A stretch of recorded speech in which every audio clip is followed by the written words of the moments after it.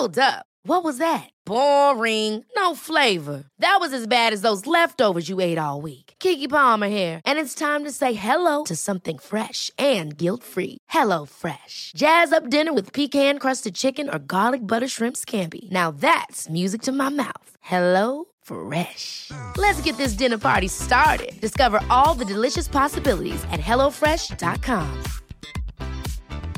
Many of us have those stubborn pounds that seem impossible to lose, no matter how good we eat or how hard we work out. My solution is PlushCare. PlushCare is a leading telehealth provider with doctors who are there for you day and night to partner with you in your weight loss journey. They can prescribe FDA-approved weight loss medications like Wegovy and Zepbound for those who qualify. Plus, they accept most insurance plans. To get started, visit plushcare.com/weightloss. That's plushcare.com/weightloss.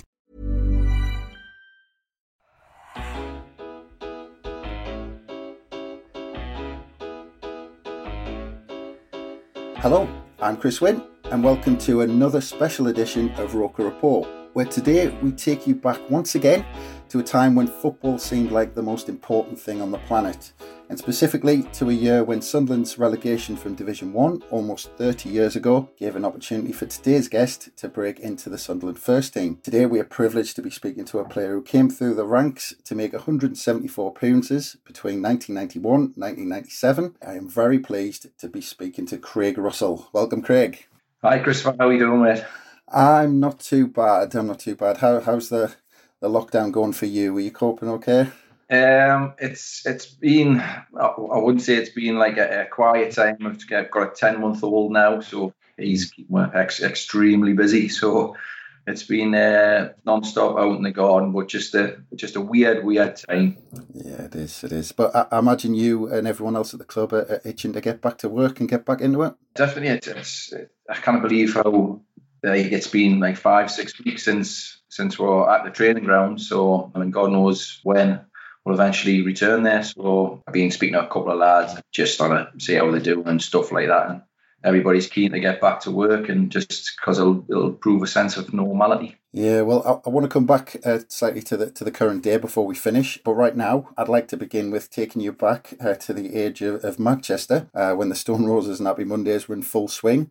And so was your relationship with Sunderland when you signed schoolboy forms in 1988, I think it was. Was there any ever thoughts that it wasn't going to be Sunderland? I had quite a few clubs I could have went to. I could have went up the road, but obviously being red and white, my dad wasn't too keen on us going up to Newcastle. Could have went down to Watford. I went to Man United. I went to Leicester, Celtic. There was quite a few clubs, but there was only ever going to be one team for me, and that was Sunderland. Did you used to go to the game when you were young, and that's it, you were hooked? Oh yeah, I think my first game was probably around 78, 79, something like that. And like my dad used to stand with my mum on the same spot in the full well end, week in, week out. They never missed. And so I was taken along as soon as I possibly could. And that was me really, Sunderland till I die. Was that Gary Rowell then at the beginning, was it? Was that your idol? Yeah. I mean, at that time, I used to love Stan Cummins. I used to love Pop Robson, obviously Gary Rowell. It's just great times as a kid, standing in that corner. When I was really young, I used to play just running around, up and down the steps, around and around. My dad used to go mad with us, come watch the game, and then he'd make us sit on one of the barriers and stuff, just in that bottom left-hand corner of the full well end. Great time. So as I said, you kind of signed quite young, schoolboy forms in 1988. So as you kind of came through, what was the youth setup like at Sunderland at that time?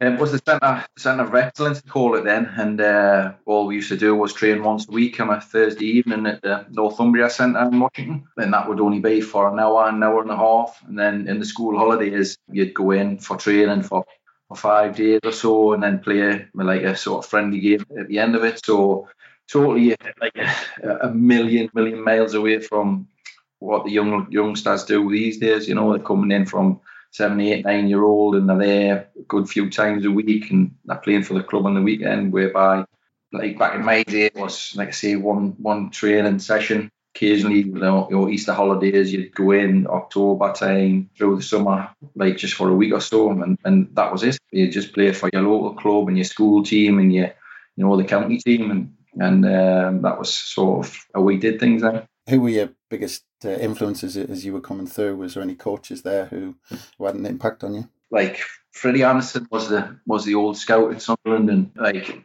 my parents don't drive, so Freddie used to take me everywhere. If I had trials for England, and I had trials for like in the north of England and like Durham, Freddie was absolutely brilliant for me.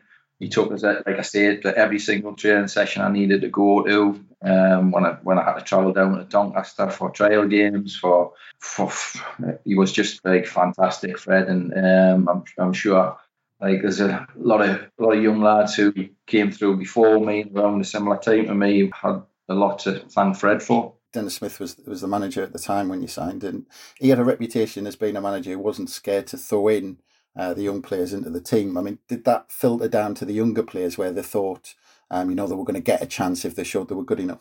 Oh yeah, I mean, Dennis was brilliant. If you were performing, it didn't matter how old you were, he was going to give you the opportunity.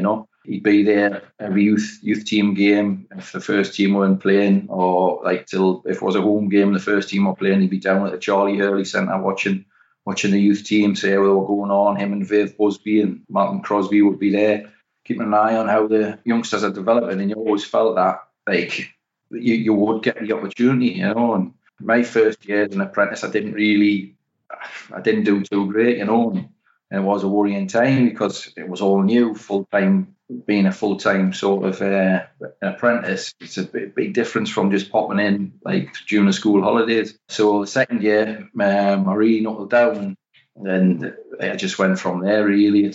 I had a great summer. The Riverway International Tournament, and I ended up top scorer in that, with some amazing teams that used to come along back in the day, and I just couldn't stop scoring goals, so I always felt like, I might get a chance, and sure enough, it came along. That tournament actually, about 1990, didn't we play Barcelona in the final of that tournament one year at Roker Park?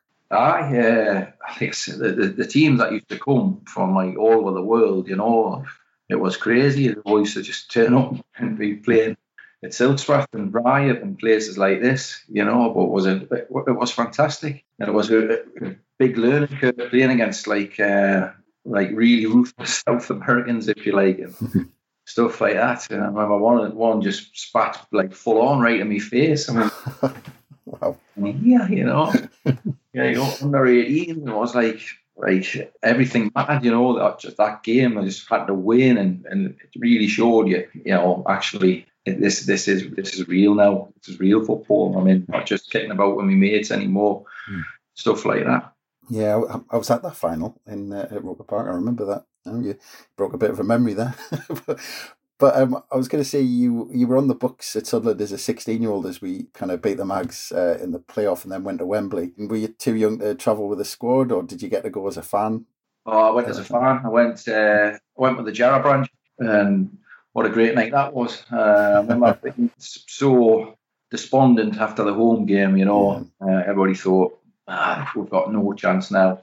But we went up there, and I've got to say, like a 16-year-old kid going up on the bus with my brother and stuff, the atmosphere was electric, it was just like nothing else. I've got to be honest, I felt a bit intimidated, But when we got that first one, you just really believed it.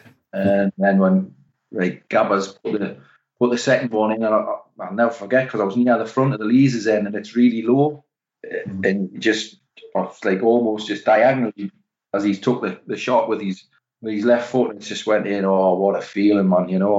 My dad lost his cap. I just went up in the air. He never found it. My dad had travelled up on my dad's crackers. He'd gone up on the metro on his own. So me and my brother were like, no, you can't go back. He's like, no, I'll just go back. And, his Sunderland badge on, his jacket and his scarf and all this. And I'm just like, you can't do it, man, Dad. So we had to drag him on the Jarrah branch bus with us. But I was doing my GCSEs at the time. So obviously no mobile phones on out. And I'm sure I had an exam the next day. I mean, my mum was going mad when I got in because we didn't get in till dead late, obviously with the pitch invasion, getting held back and all this kind of stuff. But honestly, it was just like delirium, you know. What a great night that was. Brilliant. Yeah, so, I mean, Sunderland get promoted, I mean, odd way, you know, by getting beat off Swindon, but were relegated immediately from the First Division in 1991. And as that is all going on, you're a 16, 17-year-old player getting yourself established in the youth team in the Northern Intermediate League under Roger Jones and Jim Morrow, I think it was at the time. You're in with the likes of Mickey Gray, Martin Smith, Stephen Brodie, and you also played up front alongside Kieran Brady in the youth that season. So, I mean, what are your memories of playing in that youth team? My first season, I was in and out. You know, I'd be playing 1 week and then sub the next, and then back in, and then I couldn't really find my form. But Kieran, what a talent! You know, I remember we played, I think it was York away. We said just roll it. So rolls it to him from the kick-off, and he flicks it up and volleys it, and it just flies in. You're like, what a talent this bloke is here! You know, but we had some really good players, and there was some good players who didn't actually go all the way. It was really, really tough, you know. We thought, he's got a chance, but unfortunately didn't kick on. But players like Kieran, Anthony Smith was in the same team, like say Stephen Brodie, Mickey. You know, had some cracking players all around at the same time, you know. So great bunch of lads as well, which always helps. Was it? I mean, I might have been a bit of an urban myth that I've gotten along the way, but didn't Kieran Brady do that twice in the space of a few weeks, or is that a bit of a myth? It wouldn't surprise us how skillful he was, you know. Just unfortunate, like how it tailed off for him. Yeah. You know, great character, you know, full of life, and like what a talent as well, with the ball at his feet.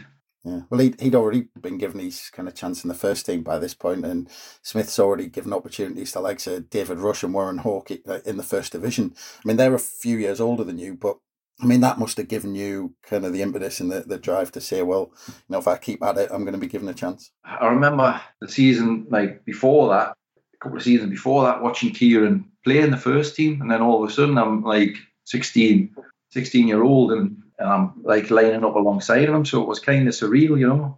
And even like going into training, and you know, as a young lad, you get drafted in to play practice matches against the first team. And Bally always tells a story about one of his first training sessions. Obviously, he signed in the summer that I became a full-time apprentice, and he keeps telling the story, and he'll come into a room and he says, "Russ, have I told you the story of one of my first training sessions at Sunderland?" Oh yeah, we'll go.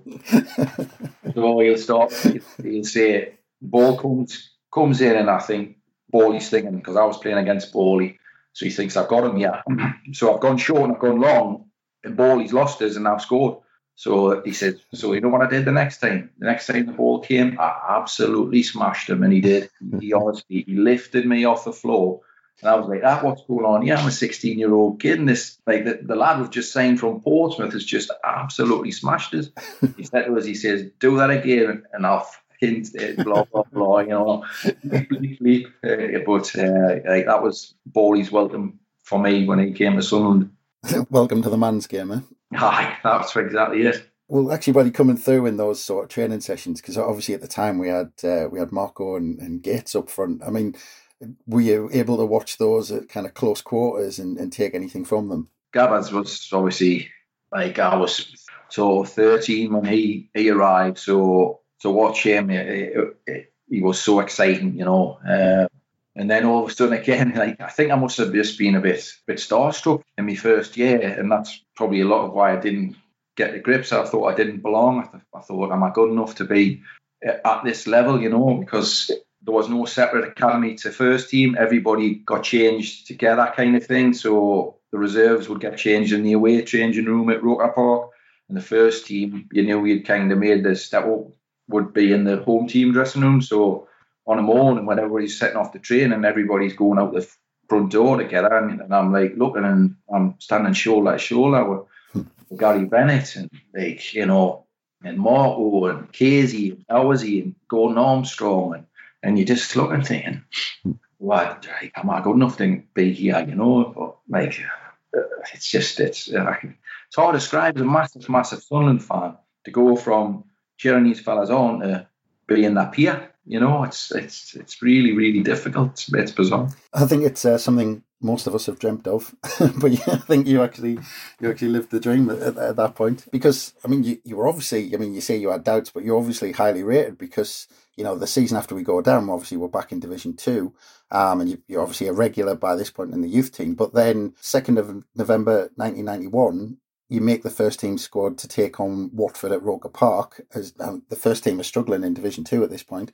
And incidentally, it was the game after Peter Begbie had finished his loan spell with us. Was this just because you were still 17? I mean, was this kind of out of the blue at the time? Because you seemed to bypass reserve team football completely. To be honest, and this is we played on the Monday night. We had an FA Youth Cup game, Bury away.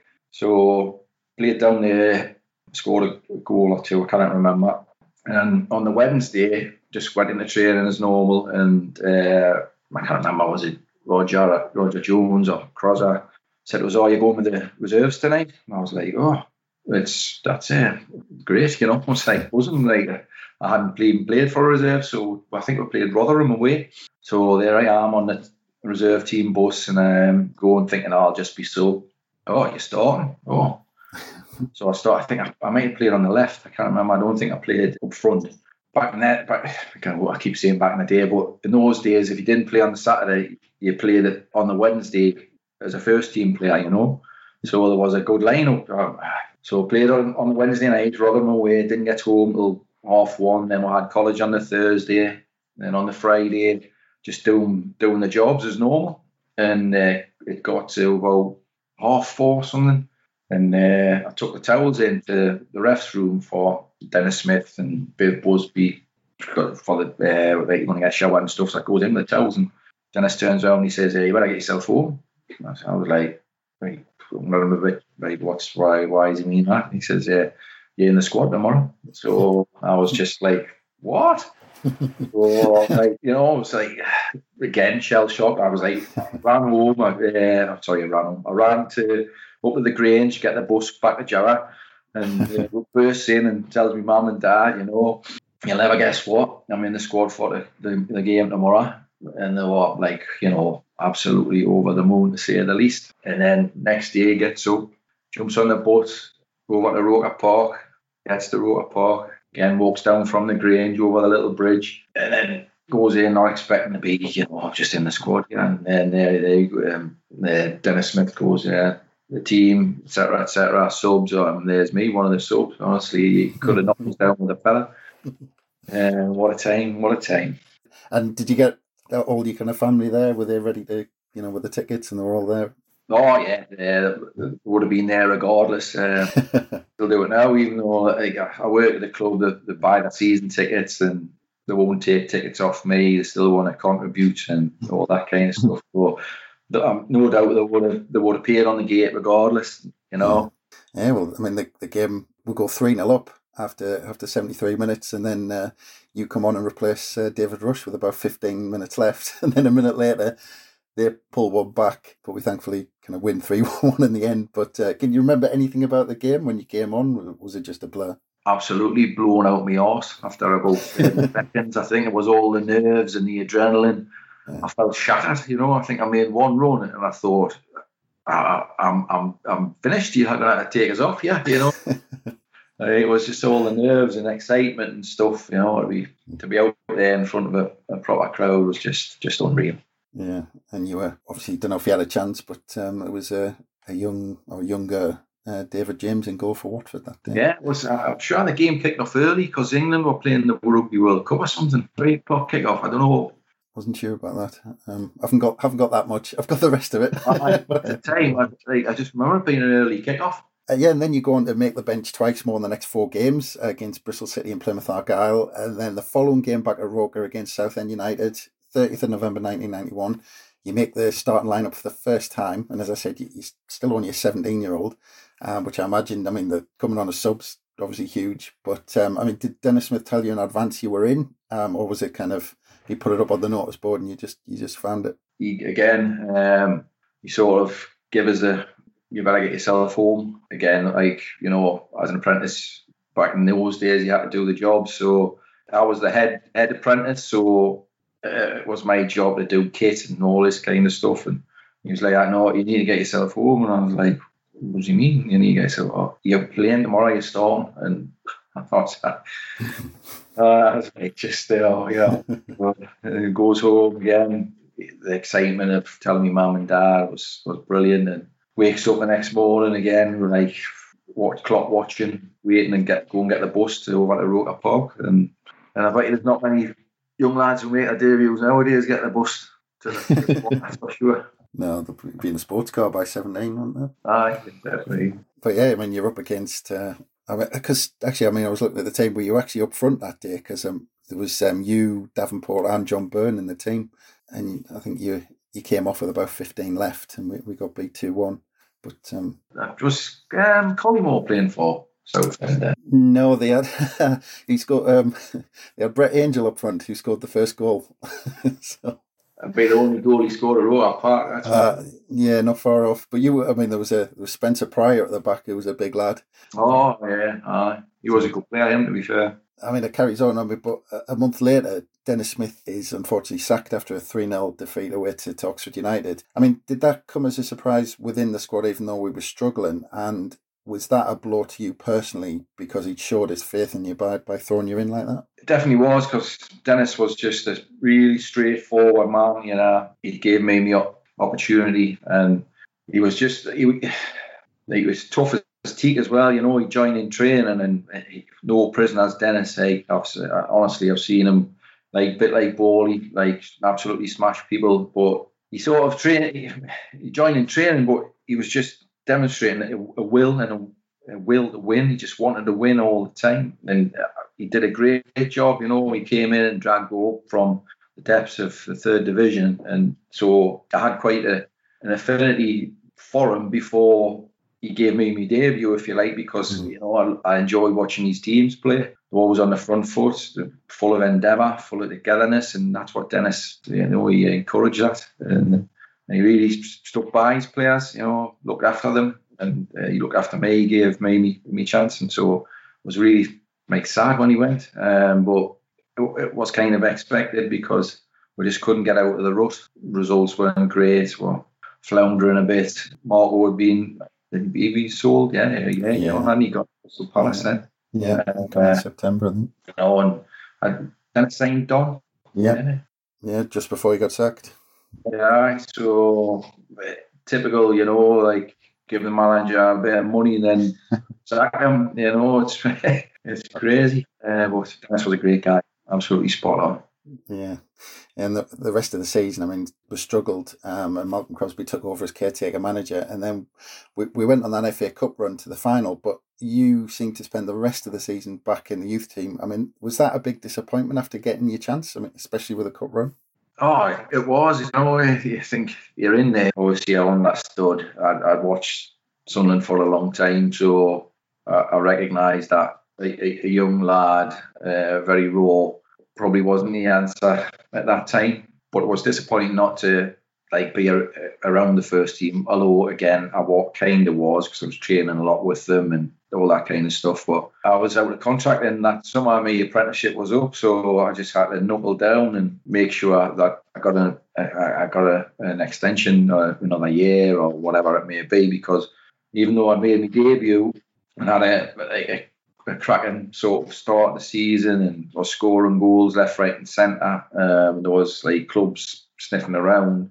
Sunderland being Sunderland kept us on £29.50 a week till the end of the season, So they did used to pay for my bus pass as well, so I kind of really grumbled. So all told about 40 quid a week. Wow. In the first team, and they still wouldn't bump us up.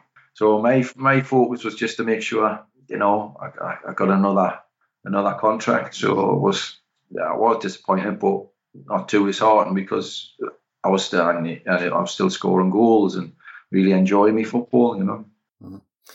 Did you get to go along to any of those cup games that season, the semi, or were you taken along to the final? I went down to the home games. Being an apprentice, you had to, still look after the dressing rooms and tidy up and all this kind of stuff after the games. But went down to Hillsborough to watch the semi-final of my own volition. It wasn't compulsory, and then down for the final, we all travelled together. All the apprentices went down and stayed in a nice hotel and stuff, which was really good. Yeah, and the following season, I mean, you didn't really get a look in despite kind of the first team struggling again. And this season you score over 40 goals in Jonathan Trigg's youth team. But I mean, it's still surprising. I mean, you're banging on all those goals in for the youth team. You'd already had your chance in the first team. And with Malcolm Crosby being in charge, especially, first half of that season, I mean, he was involved in the youth setup. So was it still a surprise to you that you weren't getting the odd chance? Crosby was a funny one for me. A lot of people, after I've spoken to people later on, said if Crosby isn't having a chirp at you, yeah, that's the time to worry. And Crosby used to be on me all the time, about various things, getting fitter, etc. And I kind of felt sometimes that why is he having a go at me? Why is he having a go at me? I'm scoring goals, but not recognising there was other aspects that I needed to work on, whereas being a striker, I'm scoring goals, so didn't really get anywhere near the side when Crosby was in charge. But again, I only had a year's contract, and I had to just focus on myself and make sure, I did my utmost to get an extra year, because, I could still play in the youth team as an under 19. So just had to make sure, like I say, at the end of that season, Rays will give him another year. Yeah, well, I mean, Malcolm Crosby was sacked in the January 1993, and then he was replaced by Terry Butcher. Was that odd, having someone who was one of the lads in the dressing room suddenly stepping up to become the manager? Yeah, it was a strange time, but the club again floundering, really struggling. It was looking bleak at that point, and then obviously Butch had came in as a player, and then all of a sudden he's moved up the notch and he's become the manager. Did he get things wrong? Yeah, most certainly. Butch would tell you himself mistakes he made, but luckily the club managed to hang on and stay in the league that season, which by the absolute skin of the teeth. Yeah, we had to rely on other people on the last day. Yeah, normally other people are relying on us to save them, which we did, and that was just shouldn't have never got to that point with being worse points. Yeah, well, he actually gets you back involved and gets you back on the bench around February time for a game against Charlton. Did you think at some point, I might be back in here, and actually, Terry Butcher's given us a chance here? Yeah, Butch was really good for me, one day he said, he come to us, was just before then, he says, just before that game, when he got us back involved, I think we played Newcastle Reserves or something at home, and scored a couple of goals, beat them 4. And obviously Butch loved anything like that, he's any kind of local rivalry, fierce things. He was like buzzing after the game, and really, gives a lot of praise. And the next day he says, Hartlepool have been Hartlepool in the Football League at that time, and he says Hartlepool have been on the phone, they wanted to go on loan. He says, do you fancy it? And I was like, well, I'm a young lad, does he want us to go? And I said, oh yeah, I'll go get some games. He went, do you not think you can get in the team here? And I thought, maybe I've said the wrong thing. And he reeled us right in. Now, so I'm like, blah, blah, blah. What do I say now? He says, keep on going the way you're going and you'll get in the team, So I thought, that's really good to hear. A big character like Terry Butcher is telling you'll get your chance, So that was really good. Yeah, well, actually, I mean, he was right. I mean, we're going to his first full season the next year, and I think that this is the season you really kind of make your mark and kind of get into it a bit. I mean, that summer he went on a spending spree. In Sunderland terms at the time, he brought in Chamberlain, Derek Ferguson, Andy Melville, Ian Rogerson, Phil Gray, and then 4 of them are involved in a pretty nasty car crash in pre-season. Yeah. Then we get beat 5-0 at Derby County on the opening day. I mean, it was the writing on the wall from the off that season. You couldn't have made it up, really. Like you say, for us at that time, that kind of money was big money, and they were like established players. So you're thinking, whoa, hey, we might have a bit of a sniff of a good season here. And lo and behold, they have the terrible car crash, and then a few of them are written off for a good while, and go down to Derby full of optimism, and boom, somebody's just popped the balloon, So Terry Butcher couldn't believe it himself. He's probably, what the hell's going on here, But I know people give players stick, and they weren't very good in this and that and the other, but all good lads, and Alex Chamberlain, he was really good for Mel. What a centre half, Yeah. Tippy scored plenty of goals, So they weren't obviously as bad as what people were making out. Well, I mean, you're getting involved. You're not involved, I think, for the first handful of games, but then he starts bringing you in, kind of keeps you around the squad. But he's eventually sacked in the November and replaced by Mick Buxton, who steadies the ship, and we're finished mid-table.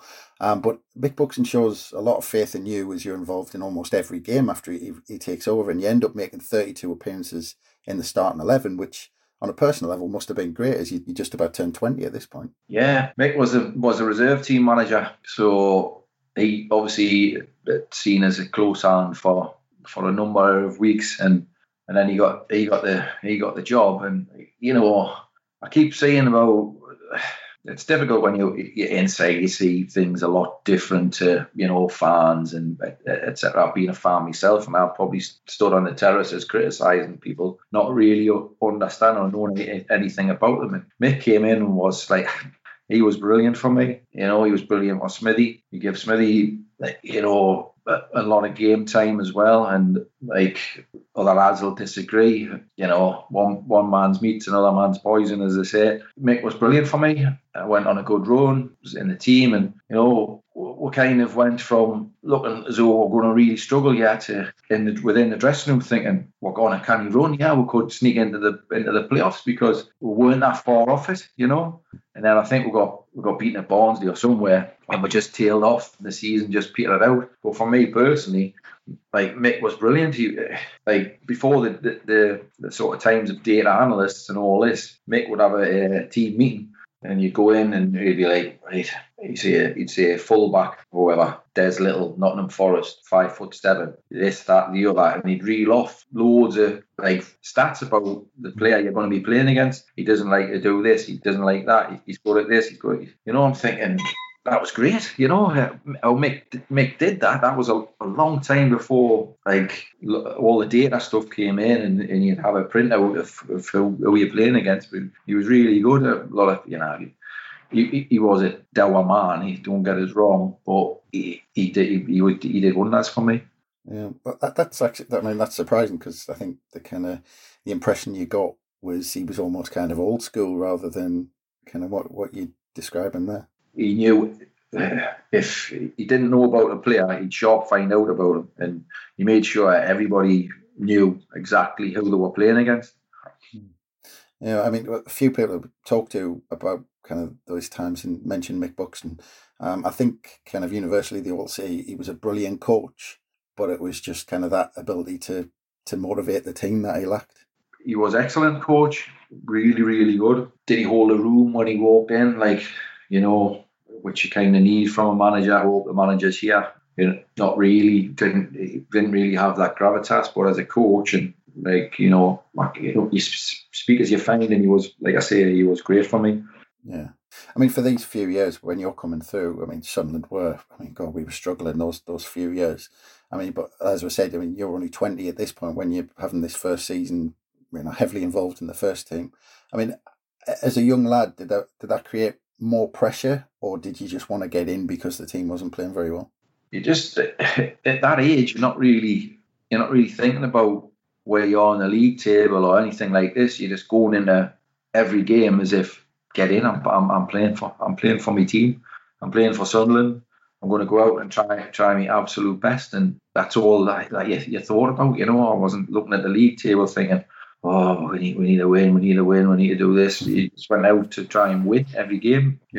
wasn't like one game was more important than the next one. It was just, I want to win for my team. I want to play well and try as best as I can before my family watching and me mates all watching from the full end or the main stand. Like you had that was your sort of driver. I don't want to let my family down. I don't want them to have to face people that say, well, Craig was a load of shite on Saturday, wasn't he? I didn't want them to have that.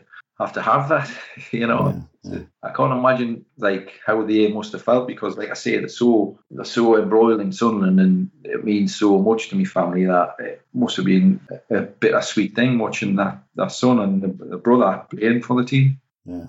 Mick Buxton sticks by you, and like he continues to show that faith in you that he did the previous season when, in his first full season. And you end up making 33, starts that season, scoring 10 goals. I mean, as a 20-year-old, that in a team like that, I mean, that's unbelievable. And it goes through to March. And after a run of 6 defeats in 7, he's sacked with 7 games remaining and then replaced by Peter Reid. I mean, Peter Reid was the first managerial appointment from outside the club since Dennis Smith in 1987. Was it a complete breath of fresh air when it came through? It was a big shock. I think he would have got canny odds on really getting the job. Like, nobody expected him to walk in the front door, and everybody knows what Reid's like. How his enthusiasm, his will to win. How he is infectious. His character and all that kind of stuff. So to see him walk in the front door was pretty weird. Went from Terry Butcher, who ex-England international, and then Mick, and then all of a sudden another ex-England international's walking in the door, and he's your manager. I was just like, where did they pull him from? I will never know. Yeah, and in his first game, Sheffield United at Roker Park, it's 0-0. You replace Brett Angel with 20 minutes left, and then it gets to the 89th minute, and you end up scoring the winner at the full end. But I think, looking at the goal again, I think it's still trying to cross the line, isn't it? Funny enough, I used to do a bit of work for the Republic of Ireland, and the goalie that day was Alan Kelly, and he always talks about it. He says, I can't believe it got in. He says, I keep saying that. He says, I blew it in, man. I blew as hard as I could to get it over the line. But I remember it really as clear as day, ball played over the top, and I just managed to get, because I almost got away from the centre half before that, but he brought us down on the edge of the box. Did he get sent off? Yes, he did. They were down to 10 men. Yeah, I was like clean through, and when you just get the feeling that I'm going to score today, and I got in that once, and the lad got sent off, and then I just set off again on my bike, and the ball has come over the top. And it was like the pitch wasn't great. It was bobbling all over the place. And I just thought, I'm going to smash this as hard as I can. And I did. And then it sort of just looped. And I was like, oh, no. Go in. Please go in. It was like slow motion. And luckily enough, it trickled over the line just about. And then, just celebrating, because it was a massive relief. Get off to a good start with a new manager and sent everybody home happy. Yeah, well, I think the full end just took one deep breath in and it flew in. I think you came off the bench, 71, replaced Brett Angel, and then a few minutes later, 75, David Tuttle was sent off. I thought, because I just, one of them on the ball over the top, and nicked it away from him, and he just wiped us out on the edge of the box, and it was obviously straight red. But actually, Peter Reid a few times, kind of at talk-ins and things like that, he's mentioned, because people talk about his big goals later on, when we're beating Chelsea or whoever we were beating later on, but quite often he refers back to this goal and Martin Smith's against Swindon as well. It's probably two of the biggest in his time. New manager comes in, you get beat at home, trying to pick everybody up would have been really difficult. Fortunately for me, as a Sunderland fan as well, to score such an important goal is really special. Yeah. And then Peter Reid's first full season, because he keeps us up in those 7 games with those important goals. And then he goes into his first full season with almost the same squad. He only really brought in kind of Bracewell as a player, but he was assistant manager as well. I think it was John Mullen who came in as well during the summer. And you're pretty much kind of involved from the off. You end up 9 goals in 38 games, but you don't really nail down that starting 11 place kind of fully until we play Millwall on the 9th of December, who at that point will level on points with us at the top of the league. And then you go and score 4 in a 6-0 win. There's a good sort of backstory to that. I'm sure David Kelly had gone away for international and he'd gotten a bad injury, ankle injury. So there's a place up for grabs and a team on the weekend. And so Pop Robson, the reserve team manager, says one of you we're playing Barnsley away. One of you play first half, the other one play the second half. You decide who's going to play. So Mullers went, I'll play first half, and obviously wanted to get it out of the way. So obviously travelled down to Barnsley on the coach, and you off the coach straight in the dressing room, etc. It's a reserve game. So 0-0 half time, I'm like, I'll play the second half, and 5 minutes in, I scored a goal, and when you just think, I'm right at it here. And it's like, there's a lad from Barnsley, he kept telling us, will he slow down? Will he stop running? Yeah, cool. I was like, no, I'm not stopping running. I want to play on this one Saturday. So I, made the right impression, and then really decided to give me the nod over Mullers. And say it's dreamland to score 4 goals at Roker Park would be an understatement. You'll always be the last Sunderland player to score a hat-trick at Roker Park. Happy days. But I mean, that must be up there, kind of one of your best days of your career. I mean, seeing some of the celebrations, and it was almost as if you couldn't believe it when you scored the 4. I mean, I wasn't the biggest celebrator of goals, to be honest, but if I could rewind the clock and if I knew what was going to happen that day, I would have probably said, nah, never in a million years I'm going to score 4 goals this afternoon. Like you said earlier, Millwall were like top of the league at the time. I'd like a lad called Keith Stevens, used to call him Rhino. And honestly, he'd kick his granny, he was one of those ones, and I knew he was in for a tough time. Obviously, Anton Rogan was playing for them. Yeah. Ben Thatcher, that they had some decent players. Casey Keller. Well, I think about the lineup, they had some really good players. So to score 4 goals in such a big fixture was unbelievable. Yeah. Alex Ray was in there as well. Alex, I forgot about him. Well, actually, just a side point, but Mick McCarthy ended up going to Ireland a couple of months later, and Millwall got relegated. But a couple of weeks later, you almost scored the winning goal at Old Trafford in the 3rd round of the FA Cup when you put us 2-1 up, only for Eric Cantona to equalise in the last minute. But it's a goal I'll always remember, because I was there at Old Trafford. But the thing I remember about this goal was how long it seemed, because you were kind of 20 yards in the clear with nobody. You were kind of right behind the back 4. But it seemed to take about 5 minutes for the ball to kind of get settled for you. It was. They used to play with a different ball, Man United, like an Umbro ball, and it was like really lively. It bounced totally different to the Mitre one, if you like. Just remember, I had a ball getting played on the top, Agas played it over, and it just bounced. So I tried to head it down to take it into my path, and then it came back up again, so I had to head it again. So it's just like, what's going on here? And then I managed to get the shot away just before Gary Neville I could just see him on the corner of my eye, and I was going to catch it. Yeah, managed to get the shot away. Was it the greatest shot I've ever hit? I don't think so. But Kevin Pilkington didn't get down quick enough to it, and luckily for me, it nestled in the bottom corner at the stretch pad end. It wasn't bad. I mean, it went in off the post, so you couldn't have put it in a better place. True enough, it was right in the corner, I think, to be fair. What a feeling that was. Yeah, at Old Trafford, put your team up in the FA Cup. But I mean, you said Pilkington was in goal, but looking at the team, that was pretty much their only change. I mean, it's kind of Neville, Irwin, Keane, Pallister, Bruce, Beckham, Butt, Cole, Cantona, Giggs. I mean, they put out a first team that day. Oh, they went with a full quarter. I mean, even when Beckham went off, Lee Sharp came on. So it was a proper team. There was no messing about. But it just shows, in those kind of 6 months, what Peter Reid kind of turned us into in that short space of time, because we were flying at the time, and obviously, giving teams like that a game at Old Trafford. Yeah, we're just were robbed by the referee at Old Trafford. He gave them a free kick, never been a free kick in a million years. Yeah. Or else we'll be sat here talking about a famous cup victory at Old Trafford instead of unlucky you got a draw. Like, left Alex Chamberlain, I think he didn't come for that one at the end, and I don't really ever forgave him, Yeah, it's typical Sunderland, isn't it? We're talking about famous draws. But that Millwall performance and the Manchester United goal, I mean, you're pretty much, after that, you're in the starting 11 for pretty much every game for the rest of the season. And we go on that amazing run, when Shea Given came in, we go on to win the title.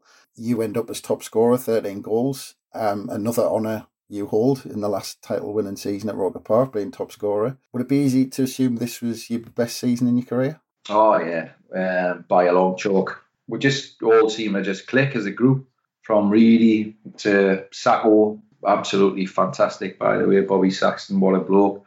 Obviously brought Brace in, and we just gelled, as the whole group, from like us, the young lads, me, Mickey, Smithy, Bridgie, Sam Aston, all played a part. And I like that the sort of more senior pros, it was just a great group, great team spirit, and that was manufactured by Reedy, and brought it all together. I mentioned at the beginning, the season, the only personnel he really brought in was Bracewell. I know Mullen was brought in, but kind of Mullen was a young player who was kind of in and out. But I think Bracewell got Player of the Month for the first 3 or 4 months. I mean, he was even at that age, he was immense, wasn't he? Quality Brace, he knew the game inside out. He was tough as well. No shirking from Brace. It was a masterstroke by Reedy getting him to come in. Yeah. Well, you're 22 years old now, and you're a Premier League player. How long did that celebration go on through that summer? I had a good time, put it that way. Yeah. But it was almost, like I say, it was surreal. I'm sure was it the Euros on that summer? 3 line, the cup football's coming home and all this kind of stuff, and we just being promoted to the Premier League, and it was just what a fabulous time. And during that summer, we've already added Paul Stewart during that season. He joined and played kind of quite a lot of games towards the end of that season. Was he a big influence at the time, because he came in at an age when he seemed to be more of a provider than kind of scoring the goals? He came in early season, then he got injured, and then he went back to was it Liverpool at the time? Yeah, that's right. Yeah. Liverpool, and then out of nowhere, Stewie comes back again. But what a quality player he was, tough character, real winner. But he fit in really well. Come in and I think Phil Gray was having contract issues, and was he going to sign, and really wasn't happy about it, and he brought Stewie in, and at first I thought, am I going to get left out here, but luckily enough for me, he put Stewie up top alongside of me. Yeah, and that summer as well, he obviously adds Niall Quinn to the squad. But during that season, you have some great moments, the goal against Chelsea, and but make 12 starts. I mean, were you disappointed after the season before you didn't start more that season in the Premier League? I've got to be honest with you, it's still bothers us now. It annoys us when I see people, Sunderland's top scorer only had 4 goals, and but I only started in 12 games. Yeah. Any chance? But I think I had just before Christmas, I had 3 and 5 games. I scored against Everton, scored against Chelsea, scored against Derby, and then I got injured at West Ham over the Christmas, and I just couldn't. I think I'd be surprised if I started more than 3 or 4 games after that. I was in the team, out the team for 3 weeks, in the team, out the team, and you just kind of get in the groove, and it's a tough league. Playing. I was still relatively young, 22, 23-year-old, and I just couldn't. He just could not get in the team. And obviously, really would have had his reasons as to why. But I thought in the run up to Christmas, I was just finding a bit of form. 3 and 5, which isn't bad by anybody's sort of standards, especially, young lad just trying to make his sort of way in the Premier League. So it's still and the noises to this day. Yeah, I mean, it was frustrating for the fans as well, because, and like you said, you started 12. I mean, just to kind of emphasise the point, you made 22 appearances as a substitute that season, which I think tells a story in itself. But to go through that and still end up as top scorer, even though it was 4, I mean, you ended up as top scorer. I mean, if you look at starting appearances, it's kind of 1 in 3 games, which, in the Premier League is, more than good. But for that, if I managed 1 in 3 in a full season and I'd played a full season, you'd be well happy. Yeah, exactly. But I mean, the frustration, he obviously had his reasons and manager picks the teams, but even as a fan, you look at the likes of the Southampton game, where we played 1 up front when we needed the points, and you think, Yeah. Yeah. Okay, so it's fair to say you were disappointed with that then. Just a smidgen. Yeah, especially with it being the last season at Roker Park, which, meant so much to you, obviously, and the rest of your family. Yeah, I mean, like even that, the last ever game, it's home to Everton. I wasn't even on the bench yet. The week later, I was on the bench, and the week before that, I was on the bench. Yeah. So I wasn't on the bench. I wasn't even involved in the last ever game at Roker Park, which really, really hurt us. And I ended up watching it from the Fulwell end. So, heavy cloud and all of that. So I got on the Fulwell for the last ever game. Yeah, but it's funny because you've actually answered my next question. But I was going to actually ask, because it was so strange when I looked back at it, that I was going to ask if you'd actually taken a knock, because it was so strange that you missed out on that one. Just left out. But kind of turned back the clock, but at least I got to stand where I stood nearly all my days as a fan for the last game. So. Actually, one thing I did want to mention about that season was obviously that was a season when we had the cameras in the dressing room. What was the reaction of the rest of the lads when they were told, well, we're going to have cameras in this season? Just a few moans and groans, but you just get on with it. The best thing about that is, like, it looks like I'm getting a right bollocking off Reedy at one point. He was having to go Bridgie, it wasn't me. But it looks like it's me because I'm sat in the corner and Reedy's going, and he goes absolutely mental. It looks like he's having to go at me. It was one of the few times he wasn't. I'm sure that was the Arsenal one where he was making the point of their strikers holding it up. That was said to us, he says, it wasn't you, he wasn't having it after the game. I was like, look at that, first time ever.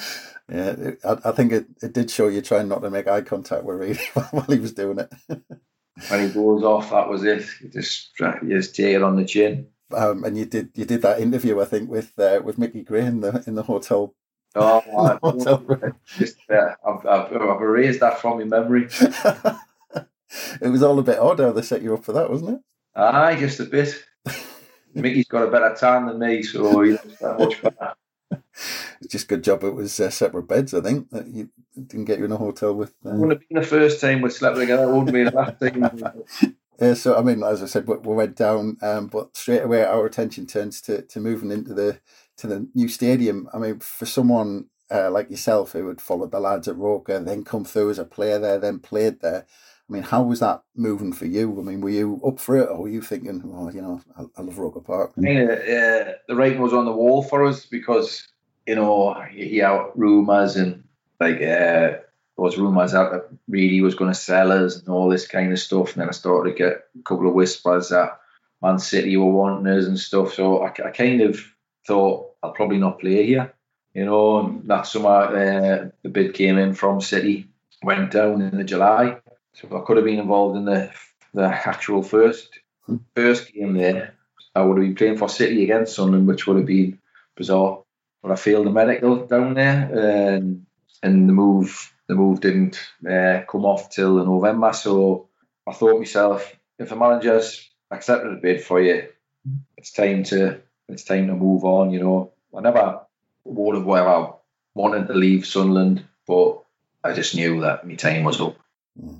I mean, was that how it was with Peter Reid when you realised his mind was made up? Was it kind of no going back with Peter Reid? Is that the majority of the time? Like I say, he'd accepted the bid. Was a substantial bid at the time, like 1.5, 1.6 million. So I could understand, the club just built a stadium, probably, the cash, but I thought myself, mate, I guess there's no way I'm going to flip this around. Yeah, Kevin came in and stuff like that. I mean, obviously, him and Quinny were going to be the starters. So we went down to City, failed the medical, and then I was just seeing out the time before it resurfaced. Yeah, because it wasn't until the November that you finally went and that swapped out with Nicky Sumby. But I mean, so was it just like that the whole time? Were you just kind of waiting for that bit to come back in and it all to start again? Yeah, like when I went down to City for the first sort of round of talks, I knew I needed a hernia operation, and because I'd been playing with it for a good few months towards the end of the previous season, and so I knew I needed doing. So I was honest with them. I said, this is the situation and what have you. So they said, well, we're going to hold off on the deal. So I came back to Sunderland, really, really wasn't happy that it hadn't gone through. And I was like, well, it's, wasn't personal terms or anything like that. It was because I needed a hernia operation. So I got my hernia operation done. So I'm making decent progress back. And it was time like the stitches to come out. So this is not a very pleasant story, but I'll tell you it anyway. Well, anyway, the stitches get taken out, and I'm like, oh, thank God for that. I'm going to have a nice bath. So I goes and runs a bath, climbs in the bath. So as you do, you sit in the bath and you stand up and give yourself a wash, and then I'm just rubbing me sort of stomach, and my fingers go into where the hernia repair was, and I pulled my fingers out, and honest to God, it was like just like a scene out of Friday the 13th. It was squirting all over the walls. Honestly, I nearly passed out. So I had to go ring the physio.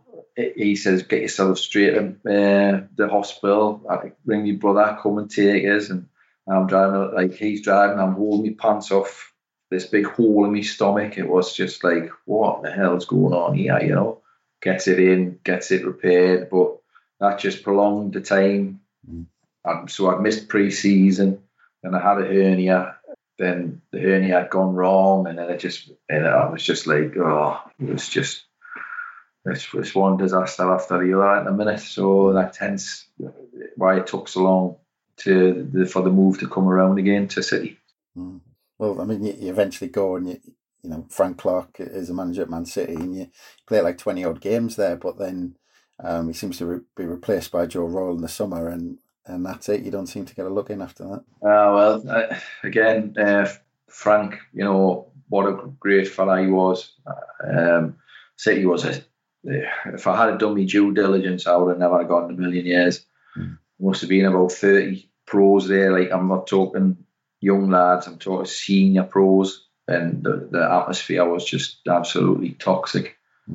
Frank was great, but I went there. The left wing back got injured. I was the only other left footer at the time, so I ended up playing left wing back. And I'm like, the centre forward, and I'm playing left wing back. It used to make us laugh. Again, people would say, "Oh, you haven't scored many goals," and I'm like, if you had Sean Gordon to play right wing back, then he scored many goals. It's just so it was just what a disaster. And then Joe Royle comes in and pulls us up the office. How are you doing, Bob? I was like, what's going on here? He says, I've been speaking to Reedy about you. And I just thought, I should have just said to him, should I just get me boots now and just make me wait somewhere else, So it was just a disaster. Fantastic club. I met some really good people at Man City, but it's very different club now to what you played for. Oh, certainly is.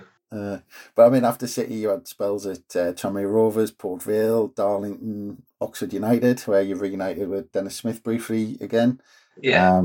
I mean, how was that to get back with Dennis again? No, it was good. I mean, he came up to watch us in a reserve game against Man United reserves. And again, like the reserve team coach had said, it was, he's going to play the first half, you're going to play the second half. So Dennis had came up, drove up all from Oxford, and there I am. I'm not playing, I'm on the bench. So you only watch the first half and done one. So I comes on the second half and scored 2 and against Man United reserves. So Dennis rings us.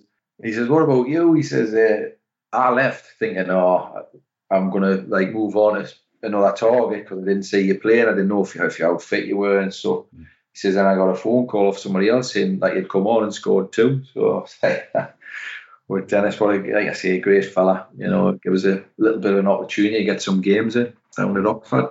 Yeah. Other teams, so St Johnstone, you had a stint at Carlisle United, and then you end your career with a second stint at Darlington, and then you become a masseur at rugby union side Newcastle Falcons. I mean, I'm just wondering why you didn't go kind of down the usual route, you know, into the coaching route. Yeah, the coaching bit. I just thought there's no transferable skill in that. I couldn't say if there was no jobs. Look, because of geographically where we are, there's not that many clubs, and if there was no jobs, like, would I be uprooting family to go like 200 mile away? There's a start off as a coach where you, like, after a few months you could be peddled again, you know, and stuff. And I had like a young family, and I just thought I'm quite interested in anatomy and physiology and that kind of thing. And doing a massage therapy course, like I thought, well, you know, I could get a job in sport. I could set up my own practice. I could, like, you know, go from that to a physio degree and all that kind of stuff. But, you know, luckily for me, Steve Black, who I knew from, like, he used to train with Sunderland and stuff, he was at the Falcons and said, "Oh, do you want to come and do a bit of work here?" So sort of, I was dead lucky that I came out of football and straight away I was still in professional sport. Yeah, you know, we'll laugh and joke, obviously, you know, the rivalry with Newcastle, but to go into that field and then get a job at such a high profile, you know, club like Newcastle Football Club, that must have been a big step and, you know, a good thing to get that job, even though that rivalry's there. Yeah, it was like Sam, I sort of, like, as you do, you put a CV out and stuff, and then I'd done a little bit of part-time stuff for Newcastle as in line with the Newcastle Falcons, and then in the summer, Sam Allardyce, he came in, you know, where he's like for his medical team, there was opportunity. So again, I spoke with Mark Taylor, who used to work alongside Sam, and he says, "I'll come to Austria for a trial week, if you like, and we'll see how you work and stuff like that." So I went off to Austria in a trial week, and I ended up training for nearly the full week. So it was fantastic for me. I've still got little pieces of paper with the five-a-side teams on, and there I am. I'm, you know, training alongside Charles and Zog Beer, Michael Owen, Nicky Butt.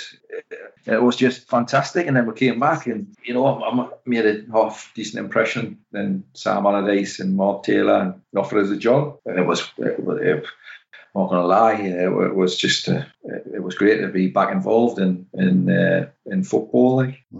And then obviously you make the move back to Sunderland in 2009. How did that come about? Because obviously being given a chance with Newcastle in your new field, I mean, actually you must have felt a little bit of loyalty to them to say, well, you know, they gave us a chance. Well, it was oddly enough, I bumped into Glenn Campbell, who's the head groundsman at the academy and stuff, and looked after the first team pitch as well. And I said, just like as a passing comment, I says, "Oh, Glenn," I says, "Is any jobs going there?" Like, chuck me name in, thinking absolutely nothing of it, you know. And then I, you know, get a phone call. Are you definitely interested? And I says, "Oh, well, yeah." I says, like, you know, I enjoy working at Newcastle. Some fantastic people behind the scenes there. And well, I says, "It's my club, isn't it? You know, I'm going to come back." And then Glenn Ray, the club doctor, rang us up. I went to meet him. I think it was the day of the Oasis concert at the Stadium of Light.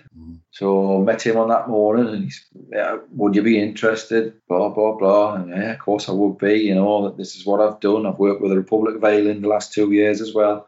So, you know, my CV kind of stacked up to work at Sunderland. It wasn't just like I got the job on because I used to be a player. It was because, you know, I'd worked at the Falcons, I'd done Republic of Ireland, I'd been all over Europe with them. and worked in Newcastle for 2 years. I couldn't turn it down, So I spoke to Newcastle, and they were great. They could have said to us, you need to work however long your notice is and stuff, but said, you've been a great employee for us here. Wish you all the best for going back to Sunderland. So it was bizarre how it all turned out. Yeah, I have flashbacks every now and again to that Oasis concert, I think. There you go. But yeah, it's fair to say it's been a fairly interesting 11 years while you've been with Sunderland. Oh. What are your standout moments the last 11 years? Standout moments?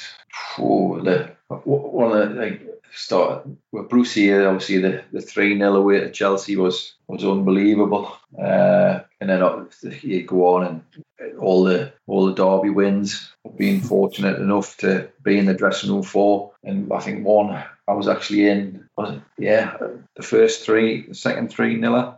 I didn't work that game, I don't think, and I was up in the stand for that one. So there's been some highs, but some extreme lows. Yeah, there's some pretty epic pictures of you celebrating, jumping off the bench, as you would. But yeah, I mean, on paper we've had, an impressive list of managers that you've kind of worked under. 11 in total, 4 different caretaker managers, all very different characters. But I mean, we could probably spend kind of all night talking about them. But I mean, are there any of those that you've worked under that really impressed you, that you ended up scratching your head thinking, why didn't they work at Sunderland? Brucey was brilliant, I thought, and for me, the pains us to mention it, but the 5-1, that was never going to leave him. He built a good side up and had the rug pulled from him. Brucey was really, really good. Gus was great.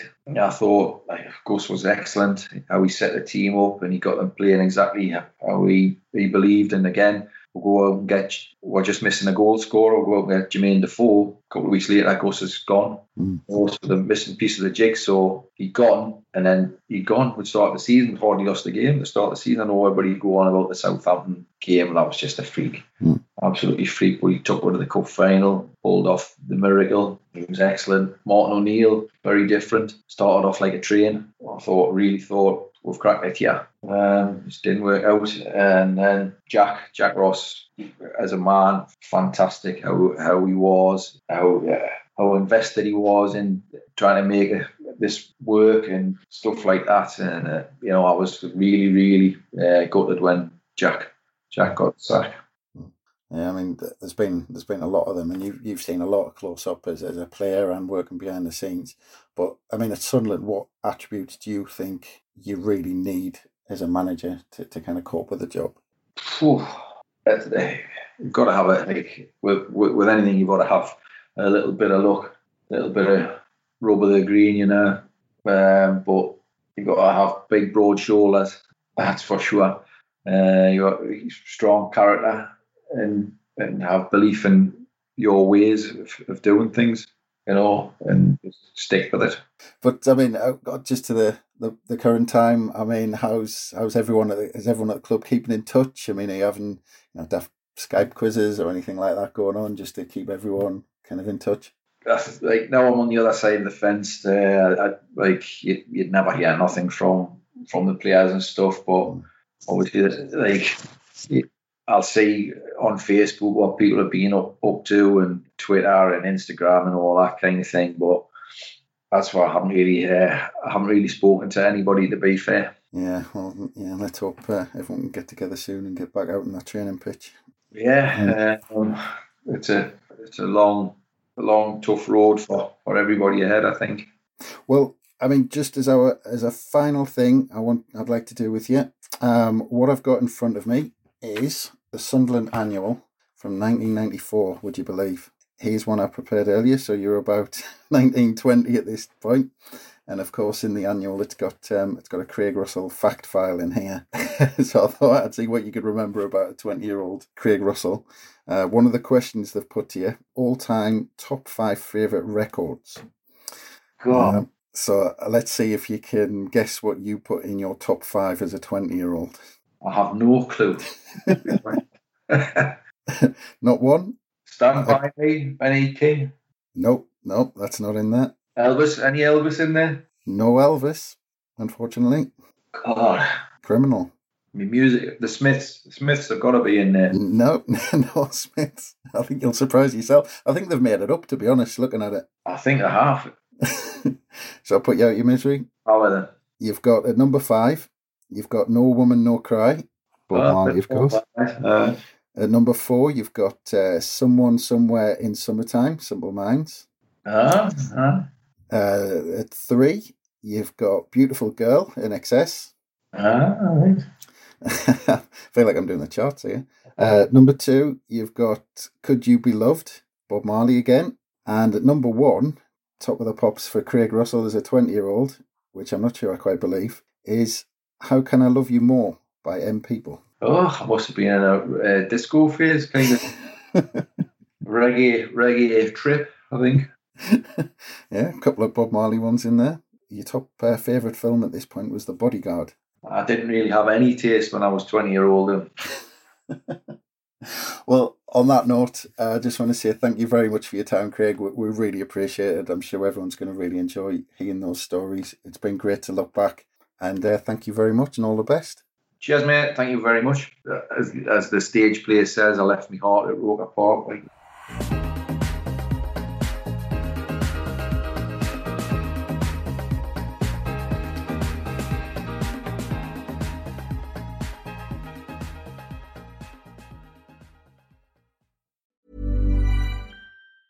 Ever catch yourself eating the same flavorless dinner 3 days in a row?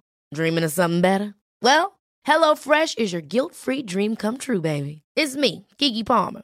Let's wake up those taste buds with hot, juicy pecan-crusted chicken or garlic butter shrimp scampi. Hello Fresh. Stop dreaming of all the delicious possibilities and dig in at HelloFresh.com. Let's get this dinner party started.